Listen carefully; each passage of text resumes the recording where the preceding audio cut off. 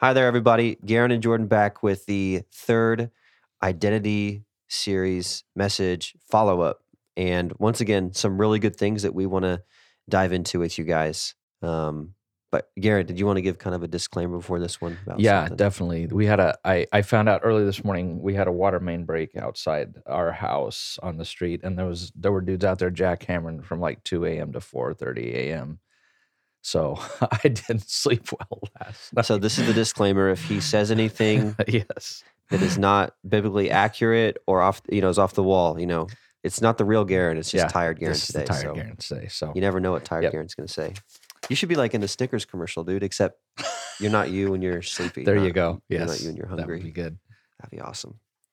Okay. Hey, so the first thing you opened up with yesterday that was so key, and I really hope people were tuned in right from the beginning because you said it right away and it was really good, was just about how we have a unique ID, which are things about us that are unique to us, but we also have a foundational ID, which is really at the core of who we are and is what God says about us. Yes, right. And you mentioned the order in which we build on those things in our lives is really key, and that culture has it switched around, and that's why we see culture getting it wrong because they've ordered those incorrectly or they're leaving one out entirely. So could you expound on that? Because I thought Yeah. that was really useful. And for why us. there's so much angst, I think, in people, and like a sense I don't know who I am, because if you build it on your unique identity, that's just, I'm going to talk about this week 6, but that's just changing all the time.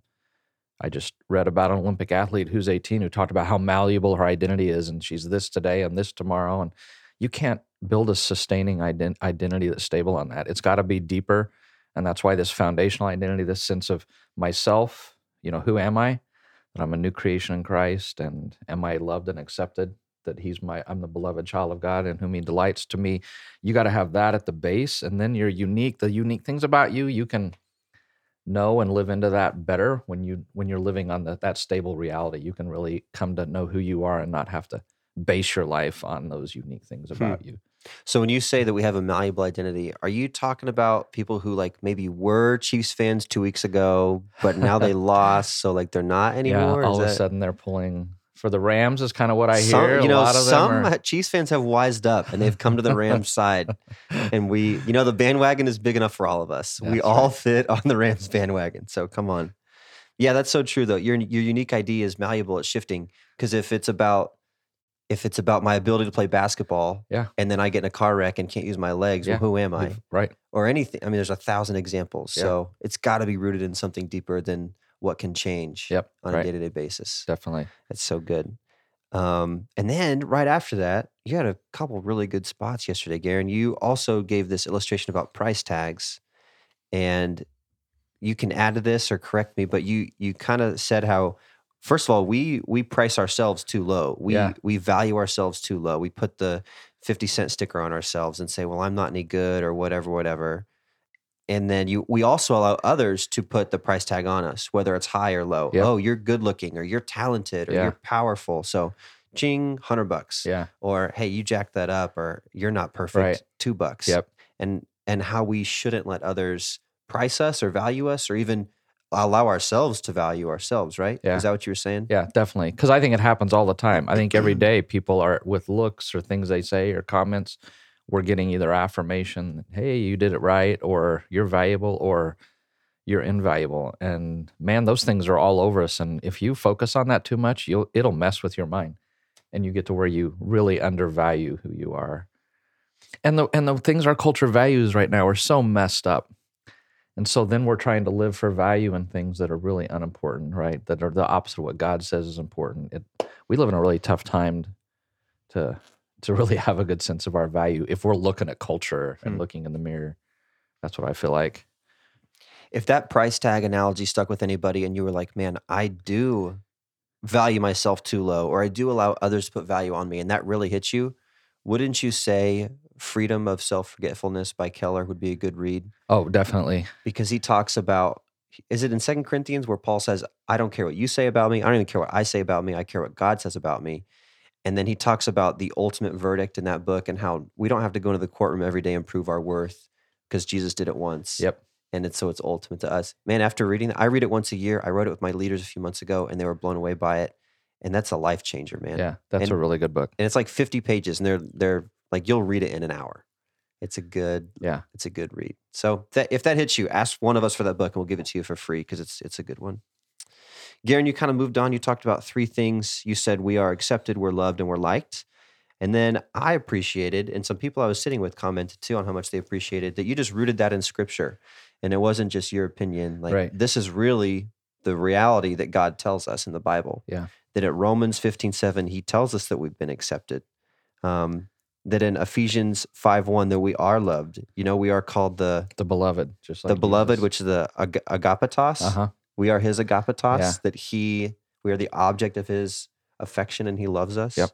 And then in Isaiah 62:4, among others, just that we are delighted in, that Yeah. he actually likes who we are. Yes. And it's not this cosmic obligation that I made this thing, so I have to love it. Right. But Right. we actually are liked by God too. Yeah. Do you think those are hard for us to accept? Yeah. Or is one tougher than the others to accept? I kind of did in the order that I feel like. I think a lot of people are like, well, okay, in Jesus, he accepts me. He puts his clean robes on me. All right, I'm legally accepted, but I'm not sure I'm really loved. I think a lot of people struggle with that. And then even if you like, okay, he loves me, it's almost like you said, well, he made me. He kind of has to love me. And I've just talked to people over years who are like, I've just heard that phrase, well, sure he loves me, but I just don't know. I'm not convinced he likes me. And I think a lot of people struggle with that. So that one to me was actually the one I wanted to hit all of them, but that one to me is the most important. And that's why I kind of hung on that delight idea for a little bit, defined it. And, you know, you're a dad, you know what it's like to delight in your kids. It's you know, I just love going home and being with my kids in the evening. I love hanging out with Nellie. I love my kids now. You know, had lunch with her last week. I don't just love them. I like them. I like being around them. So, Yeah. and that's how God feels about us. Yeah, and it's funny to think, you know, the way that we look at our kids and delight in them and just are like, man, everything about them is so great. We can't get enough of them. And then to imagine how magnified that is when God looks at us. It is seriously hard to believe. Yeah. Why is that so hard? Why is it so hard for us to accept the fact that God likes us? Because that's tough. I think we see our darkness. I think we know what's in our heart, and we're like, it's that thing like that we long to be loved, but we are afraid of being known because we think if we're really known, we're not going to be loved or liked. And we're like, there's one person in the universe who fully knows me, and it's God, and he can't like me because I know what's in here. I don't even like what's in here. And so that's why I think we struggle with the like, is because we really know what's in our heart. And we really have our time understanding somebody who can still delight in us, even knowing that. Maybe you're onto something there. You said, you know, if I don't like me, how could God like me? Yeah. Because I don't like all the stuff that's going on inside here. Man. So again, who's going to put the price tag on me? So Because once if I don't again, like me, right. I'm putting a low price on me. But if I get that from him, Yeah. then I can accept his price tag. So the answer isn't this like self-help, good vibes, like yourself, value yourself. No. It's really going back to scripture. What is it, 2 Corinthians where Paul says that? I can't remember. It actually doesn't even matter if you like yourself. Like that's not the key issue here. The key issue is that God says he does, and you need to put your trust in that. Yeah. And not to say that it's okay to hate yourself or devalue yourself, because that's not the truth either. But your value does not hinge on your own thoughts on yourself. Yes, right. And that is such a foreign idea in culture. Yeah, it is. Such And a that's why foreign we've got idea. that's why we've really got to shift to my identity is coming. I'm living from an identity instead of for, because I'll mess up every time I'm living for an identity. It'll never be a stable identity. Yeah. Okay, thanks for that.